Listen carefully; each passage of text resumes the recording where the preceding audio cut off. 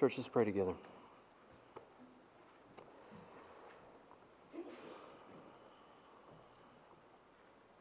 Father, we praise you for being a God that is living and who has given us His Word, which is living, active, sharper than any two-edged sword. Lord, and we ask now that as we look to this Word in which you have revealed yourself fully, sufficiently, without error, such that we might know you as you are, we might know you and be in relationship with you, God, growing in our appreciation of all that you have done. We ask, Lord, that you would open our minds. Father, would you remove from us those things that might discourage, distract.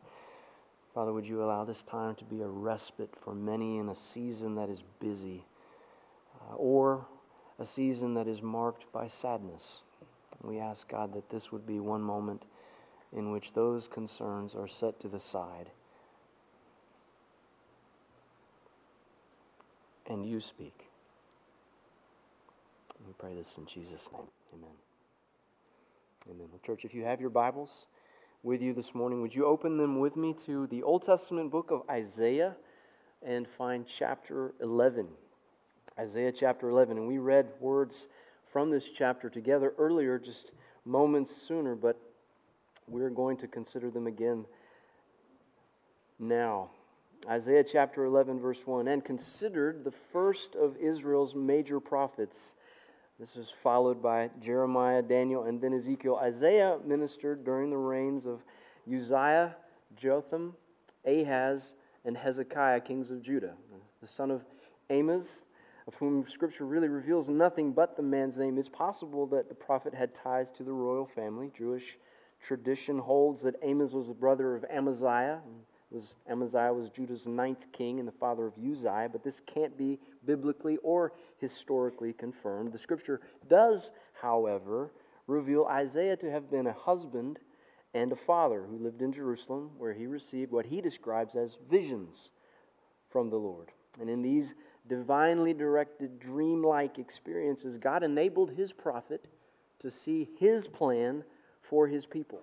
And it was a plan that he then made shareable by writing down all that he saw, which we now have in the words that are before us. And so we're going to read Isaiah's record of God's words spoken to his prophet as he, Isaiah, reflected on all that God had declared through him to King Ahaz, which was detailed in chapter 9, all of which regarded Emmanuel. And so I want you to follow along now, if you would, as I read Isaiah 11, and we're going to read a little further than we read together earlier. But reading now, beginning with verse 1, Isaiah writes, "A shoot will come up from the stump of Jesse. From his roots a branch will bear fruit. The Spirit of the Lord will rest on him, the Spirit of wisdom and of understanding, the Spirit of counsel and of power, the Spirit of knowledge and of the fear of the Lord. And he will delight in the fear of the Lord. He will not judge by what he sees with his eyes, or decide by what he hears with his ears, but with righteousness he will judge the needy. With justice he will give decisions for the poor of the earth. He will strike the earth with the rod of his mouth. With the breath of his lips he will slay the wicked. Righteousness will be his belt, and faithfulness the sash around his waist. The wolf will live with the lamb. The lion or leopard will lie down with the goat, the calf and the lion and the yearling together, and a little child will lead them. The cow will feed with the bear, their young will lie down together, and the lion will eat straw like an ox. The infant will play near the cobra, and the young child put his hand into the viper's nest. They will neither harm nor destroy on all my holy mountain, for the earth will be full of the knowledge of the Lord, as the waters cover the sea. In that day, the root of Jesse will stand as a banner for the peoples. The nations will rally to him, and his place of rest will be glorious. In that day, the Lord will reach out his hand a second time to reclaim the remnant that is left of his people from Assyria, from Lower Egypt, from Upper Egypt, from Cush, from Elam, from Babylonia, from Hamath, and from the islands of the sea. He will raise a banner for the nations and gather the exiles of Israel. He will assemble the scattered people of Judah from the four quarters of the earth. Ephraim's jealousy will vanish. and Judah's enemies will be cut off. Ephraim will not be jealous of Judah, nor Judah hostile toward Ephraim. They will swoop down on the slopes of Philistia to the west. Together they will plunder the people to the east. They will lay hands on Edom and Moab, and the Ammonites will be subject to them. The Lord will dry up the gulf of the Egyptian sea. With a scorching wind he will sweep his hand over the Euphrates. He will break it up into 7 streams so that men can cross over in sandals. There will be a highway for the remnant of his people that is left from Assyria, as there was for Israel when they came up from Egypt. And may God bless the public reading of his word. And church, before we address what I believe is the central theme in this text, which is also the focus of our first Advent Sunday, namely hope, as we spoke about with our children, let me just describe the setting into which these first words were spoken, because the context for us in terms of our understanding this morning is key. Context is key. And to do this requires that we first back up a few chapters to chapter 6 in Isaiah, which opens with this glorious description of Isaiah's call to prophetic service in the year that King Uzziah died, which was around 700 BC, give or take. Now, Uzziah, or Azariah's reign, as he's also known, Uzziah's reign was one of prosperity for the people of Judah. 2 Chronicles 26 details how he did what was right in the eyes of the Lord, we're told, just as his father Amaziah had done. He sought God during the days of Zechariah, who instructed him in the fear of the God. And as long as he sought the Lord, we're told God gave him success. Sadly, if you're familiar with the story of the kings of Judah, man's last 10 years were marred by the sin of pride as he flouted God's holiness and was consequently struck with leprosy. And because of this illness, his son Jotham co-reigned with him for those final 10 years, and then Jotham reigned alone for a further 6 before his son Ahaz, who's the king in our text, assumed the throne. And Ahaz, according to 2 Chronicles 28, did not do what was right in the eyes of the Lord. We're told by the writer of Chronicles, he walked in the ways of the kings of Israel and also made cast idols for worshiping the Baals. He burned sacrifices in the valley of Ben Hinnom and sacrificed his sons in the fire, following the detestable ways of the nations the Lord had driven out before the Israelites. And so God brought the Arameans against Judah. And he sent Isaiah at that point to the king, as recorded all in chapter 7 of Isaiah's book, to urge the king to turn to the Lord, to ask to trust him, and ask for a sign confirming God's promised deliverance. But Ahaz, if you recall, refused. And so God pledged to bring on Ahaz and on his people and on the house of his father a time, Isaiah declared, unlike any since Ephraim broke away from Judah.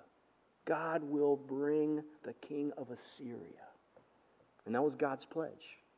Judgment for Judah coming from the hand of Assyria's king. And Assyria's king was a scary dude.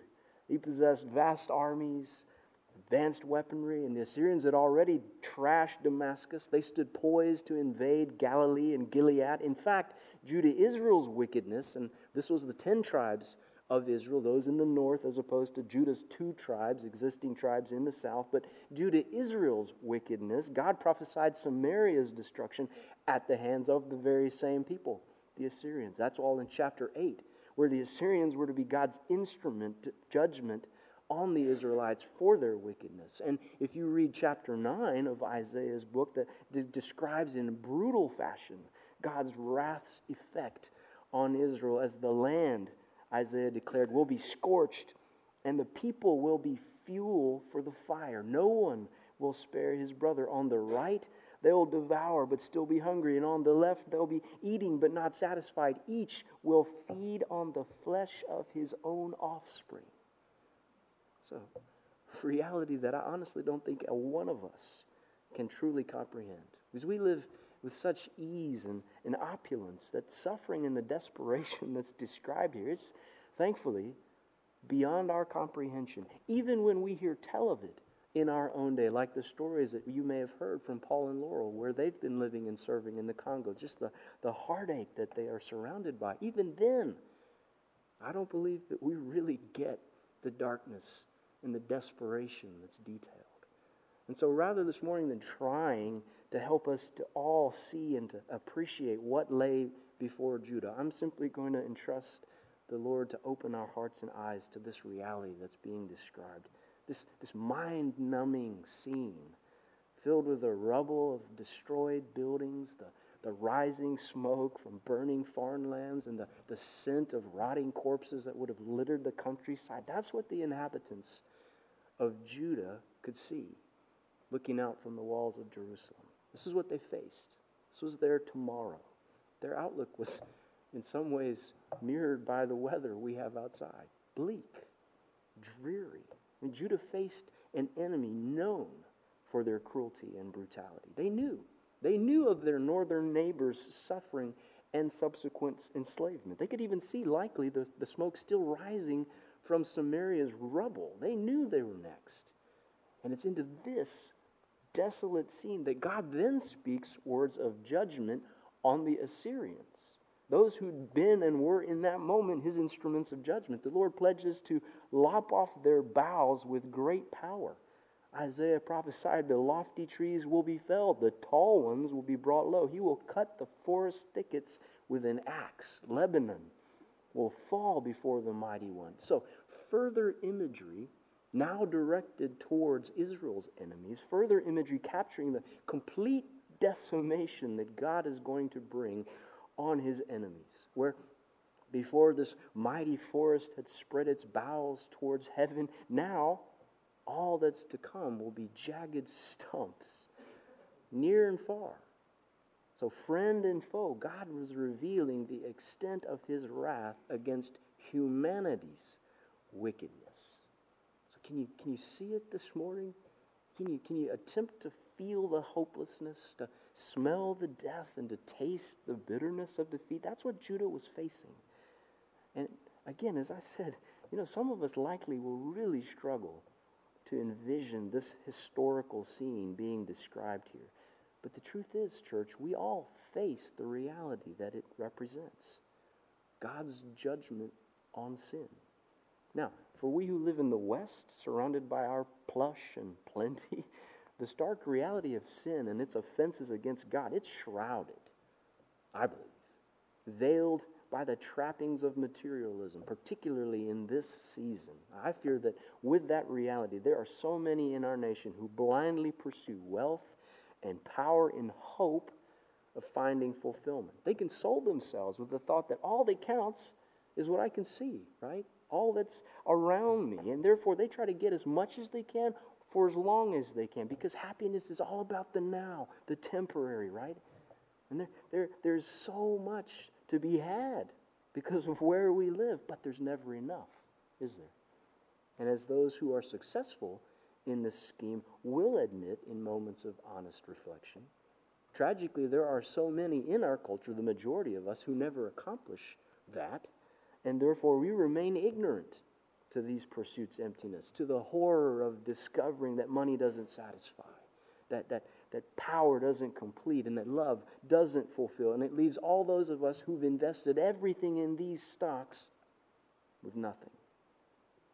Now there are others, as we've heard from Paul and Laurel, who predominantly live in the majority world, and their daily lives more closely resemble what we're reading about here. They regularly face death from disease, or from civil war, insurrection, from starvation. And for them, the imagery of Isaiah here is far more familiar physically. However, its causes, that those spiritual underpinnings, if you will, they remain just as blurred. And the cure is equally obscure. So can you relate this morning to either one of these perspectives? What's your worldview as you sit here this morning? Are you living for happiness? Are you filling your calendar with activities that bring you joy, only to find that at the end of every day, you remain incomplete? And the fulfillment that your marked off tasks provides insufficient. And therefore, you've got to get up and do it all over again tomorrow. It might even be that some of your engagements involve church activities, mission work, because you want to make sure you cover all of your bases. You've got to have the physical and the emotional. We need to have the spiritual as well as the intellectual. And friends, if this is us this morning, hear God's words of judgment for us. For all have sinned and fallen short of the glory of God. And the wages of said sin is, according to the Apostle Paul, death. There's no one righteous, no one who does good, no one understands, no one seeks God. All have turned away. They have together become worthless. It's for this reason God promised judgment, and He promised His judgment commensurate with sin's offense. His infinite holiness, infinitely offended by sin, resulting in all sinners, every sinner's just condemnation and sentencing to eternity, separated from His holiness and removed from all the pleasures associated therewith, while suffering in equal measure. And that's a promise that makes Judah's outlook here pleasant by comparison. So can you appreciate what Judah faced in this moment because of their sin? It's what we face because of our sin. And the Puritan preachers of the 16th and 17th century made regular reference in their sermons to what lay before sinful humankind. In their preaching, they sought to, through their spoken word, enable their listeners to feel the warmth of divine wrath's flames, or to smell the scent of sin's stench and be warned. Because that's all we have to look forward to on our own, right? And God knew this, which is why there is the hope promised, the promise of hope. And as Isaiah records it there, this shoot that will come up from the stump of Jesse, from his roots, this branch that will bear fruit. God's reminder to Isaiah's original readers, but also to us, of His promise that was made to David, recorded in 2 Samuel 7, where there He revealed His plan to raise up that's King David's, to raise up your offspring to succeed you, who will come from your own body. Therefore, he would be a descendant of Jesse, since David was Jesse's son. And he said, God continues, I will establish His kingdom. He's the one who will build a house for my name, and I will establish the throne of His kingdom forever. And that was God's promise of the Messiah, that Savior that God had first referenced in that ugly aftermath of Adam and Eve's sin, when God declared that Eve's offspring would be at enmity with the serpent, who would strike his heel, but her offspring, would crush his head. So God promised His people hope as they looked out over the walls of Jerusalem. He promised them hope in the face of death. God promised His people hope in the face of suffering as they looked to what was the reality of their northern neighbors and what might then be theirs. God promised them hope in the face of suffering. God promised them hope in the face of sin. And Isaiah records this hope, this beautiful imagery of this green shoot growing up out of Jesse's stump and bearing fruit, where before this tree had only produced that which led to death. Because remember, there had been many descendants of Jesse in whom God's people had hoped and wished would be and would lead them to freedom from their enemies. But all of those had ended up leading only to death and further disappointment and frustration. This shoot would be leading to life. And according to verse 2, this would be the shoot on whom the Spirit of the Lord will rest. The Spirit of wisdom, Isaiah says, and of understanding, the Spirit of counsel and of power, the Spirit of knowledge and of the fear of the Lord. And those are words that sound a whole lot like those we find later on in chapter 61, where Isaiah writes that the Spirit of the sovereign Lord is on me, because the Lord has anointed me to preach what? Good news to the poor. He sent me to bind up the brokenhearted, to proclaim freedom for captives, release from darkness for the prisoners, to proclaim the year of the Lord's favor and the day of vengeance of our God, to comfort those who mourn and provide for those who grieve in Zion. And those were words that we know Jesus then took and applied to Himself, didn't He? In Luke's Gospel, chapter 4, when He was standing in the synagogue of Nazareth, His own hometown, speaking to those with whom He'd grown up, before whom he was familiar. And He reads from Isaiah's scroll, and then He declares, today this scripture is fulfilled in your hearing. And church, what that meant was that Christ saw Himself as the fulfillment of this prophecy. The shoot, He was the shoot. The rose of which we sang earlier this morning, He was the shoot that was from Jesse leading to life. So do you know him this morning? And as we begin this Advent season, this period of weeks that lead up to our celebration of Christ, who is the Messiah's arrival, I believe it's so easy for us to forget the darkness of the day into which Christ was born, the death that surrounded that shoot, the despair and the desperation faced by God's people.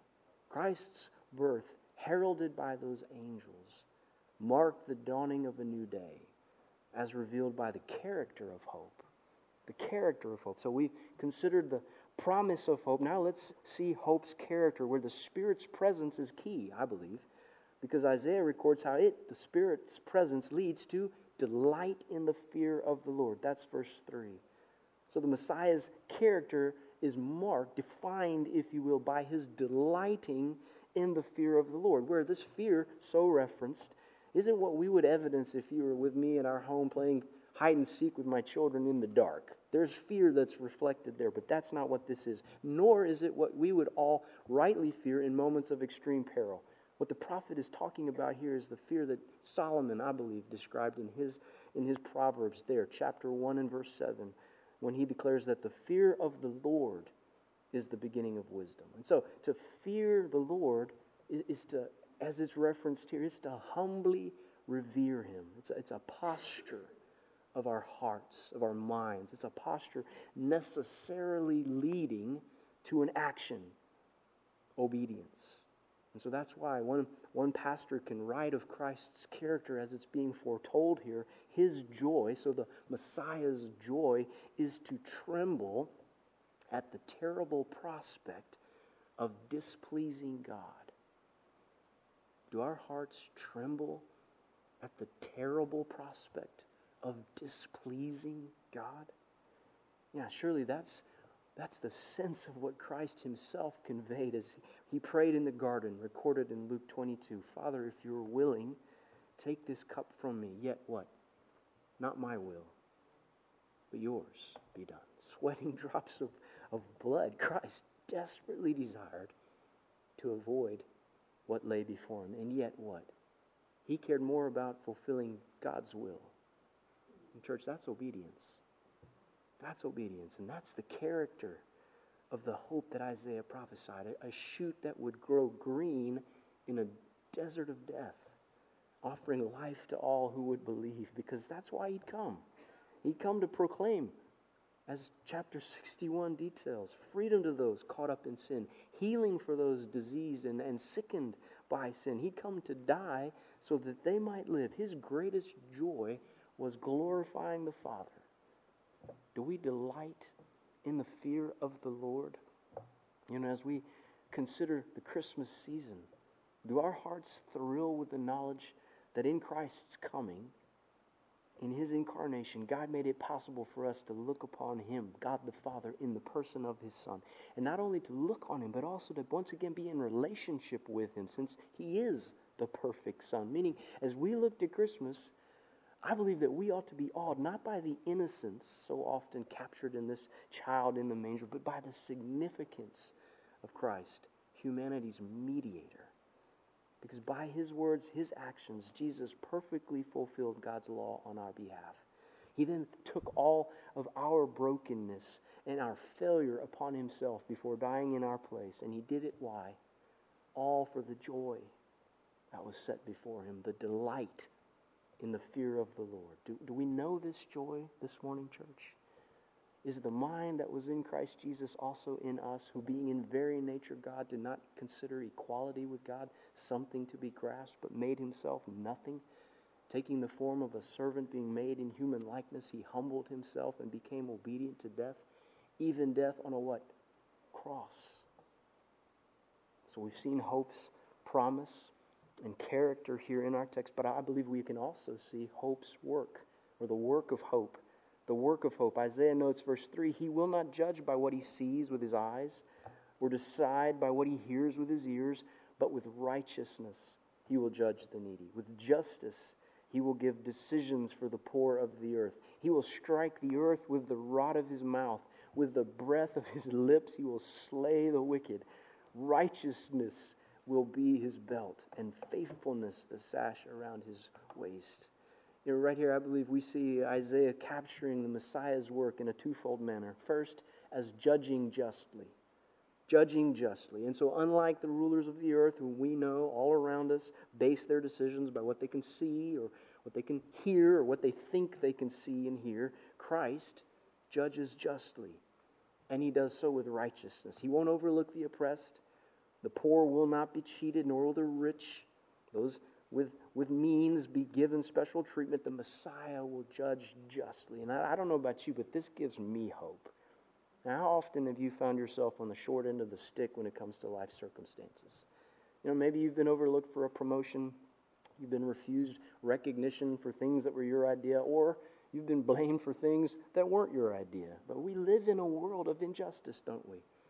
And it's almost become a catchy phrase in recent years, the injustice of life and all of those the ways in which we see it evidenced. But, we at the same time as we do live in a world with injustice, we who live in the United States are blessed with a judicial system that it is imperfect, but it is certainly a far cry better than that employed in many other countries of the world. And yet we still encounter injustice, don't we? Messiah's rule promises justice and appropriate punishment or reward. Appropriate punishment or reward. Meaning the guilty will not go unpunished, nor will the oppressed or the innocent be oppressed. And in a sense, this is related to the previous point, that of the Messiah's just judgment, but I'm making it as a distinct point because it's the outworking, if you will, of those just judgments.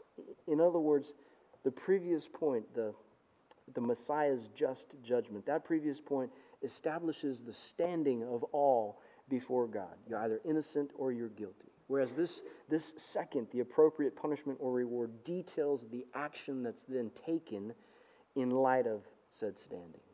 And interestingly enough, the Apostle Paul actually uses the final words of verse 4 here in Isaiah 11. Verse 4, he uses these same words in his second letter to the Thessalonians in chapter 2 and verse 8, where he says this, "And then the lawless one will be revealed, whom the Lord Jesus will overthrow with the breath of his mouth and destroy by the splendor of his coming." Well, that's obviously not a reference to Bethlehem, is it? And the lawless one isn't a description in this case of disobedient people, but rather of our adversary.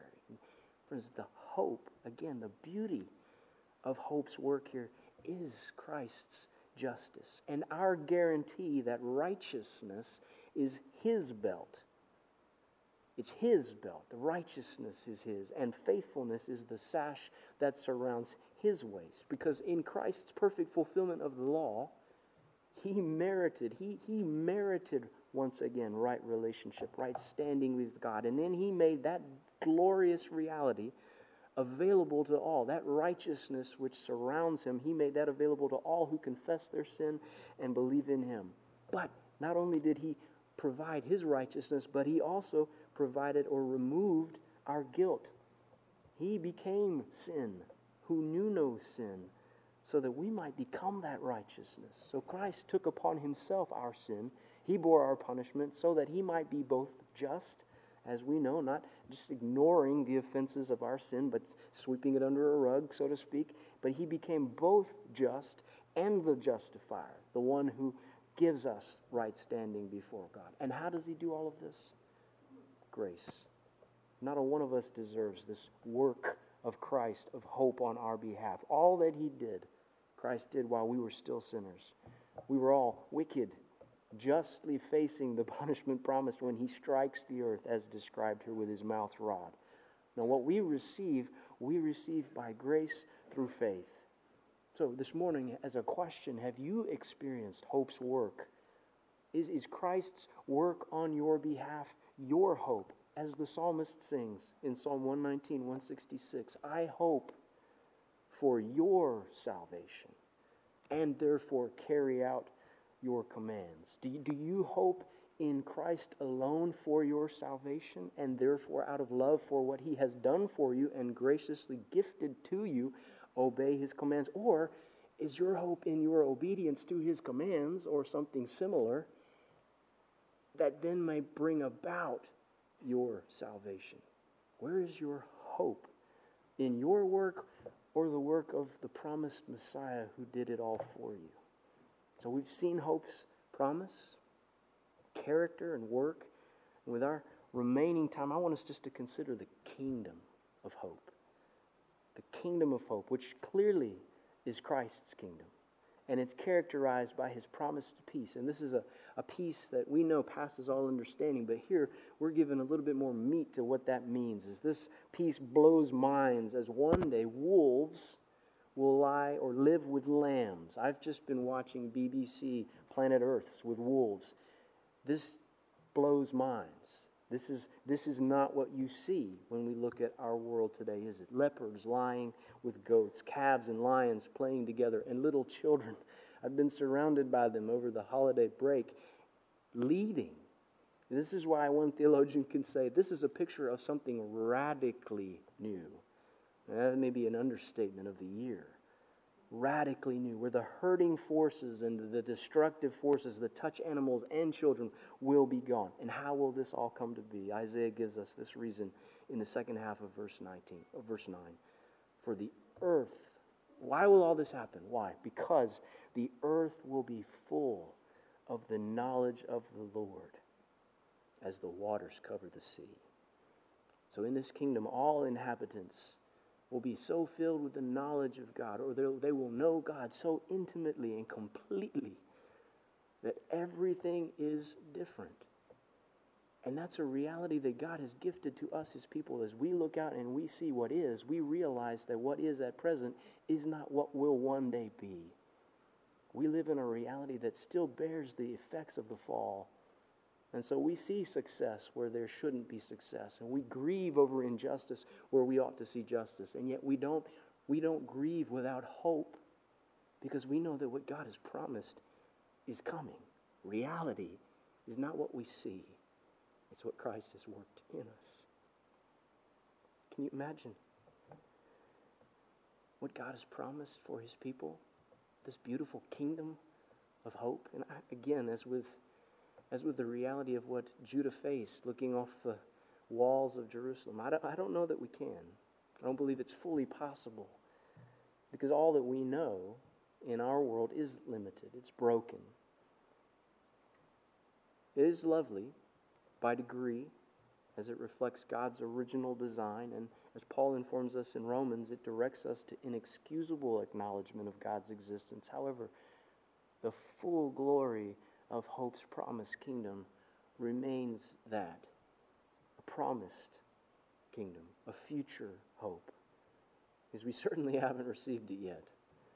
And that's abundantly clear to all who have the breath in their lungs and an operating mind. But when will this hope be realized? And sadly, we're not given dates and times. Our prophet doesn't provide us with those details, but he does note in verse 10 that in that day, the root of Jesse will stand as a banner for the peoples. The nations will rally to him, and his place of rest will be what? Glorious. Glorious, which I take to be a description of what John was privileged enough to see in Revelation 7. In Revelation 7:9, John's vision was of a great multitude that no one could count, from every nation, tribe, people, and language, standing before the throne and in front of the Lamb, and they cried out with a loud voice, "Salvation belongs to our God, who sits on the throne, and to the Lamb," that shoot of Jesse. Guys, that's the day that we hope for. That's the day that we look forward to with all that we're worth. That's the day made possible by that which we celebrate here in a few weeks. But church, may we not confuse those 2 days. May we not misplace our excitement in our annual celebration of Christ's first coming when it merely points us to the second coming. And I pray that every one of us this morning can look with hope to that day.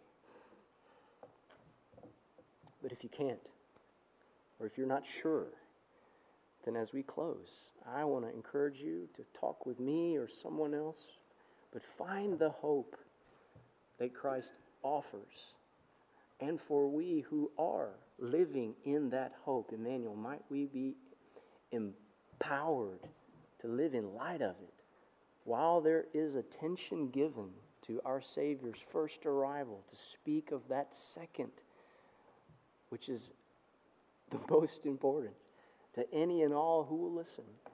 May we be emboldened to speak with joy of the hope that is ours, because this is why Christ came. He left his throne so that we might have life in relationship with God. Would you pray with me as we close? Father, you did, Jesus, leave your throne, and you came and lived among us, and we remember the beauty of your first coming. God, we have made this celebration so significant in our calendars, and yet, Father, we fail to appreciate, I believe, how it only points us to the second coming, the day which we all look forward to, when you will return and things will be as you desire them to be for forever. But Father, without this first coming, without the incarnation of God the Son, we would have no hope in that second coming. For your becoming like us in every way apart from sin, and your journey that led to a cross, a plan that came out from before you spoke all that is into being. God, apart from these steps, there would be no hope for us in that second coming.